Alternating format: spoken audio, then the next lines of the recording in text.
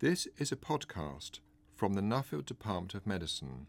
We've asked Zhe Zhao from China why he decided to do a DPhil project in the Nuffield Department of Medicine. He also talks about his research and his experience living in Oxford. Before I come to Oxford, I was studying in Beijing, and then I went to Holland for my master's degree. That's where I developed my interest in coronary artery research.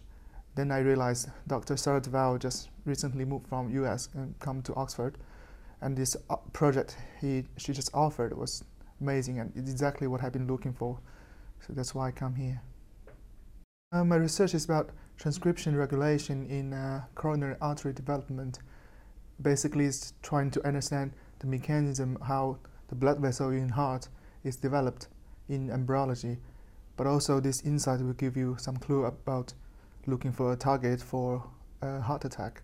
Oxford have a college system which offer you a lot of social life, but it's not difficult for you if you want to enjoy some silence. I live in Haddington, which is suburb to Oxford, so it's an amazing place that you can concentrate on your work.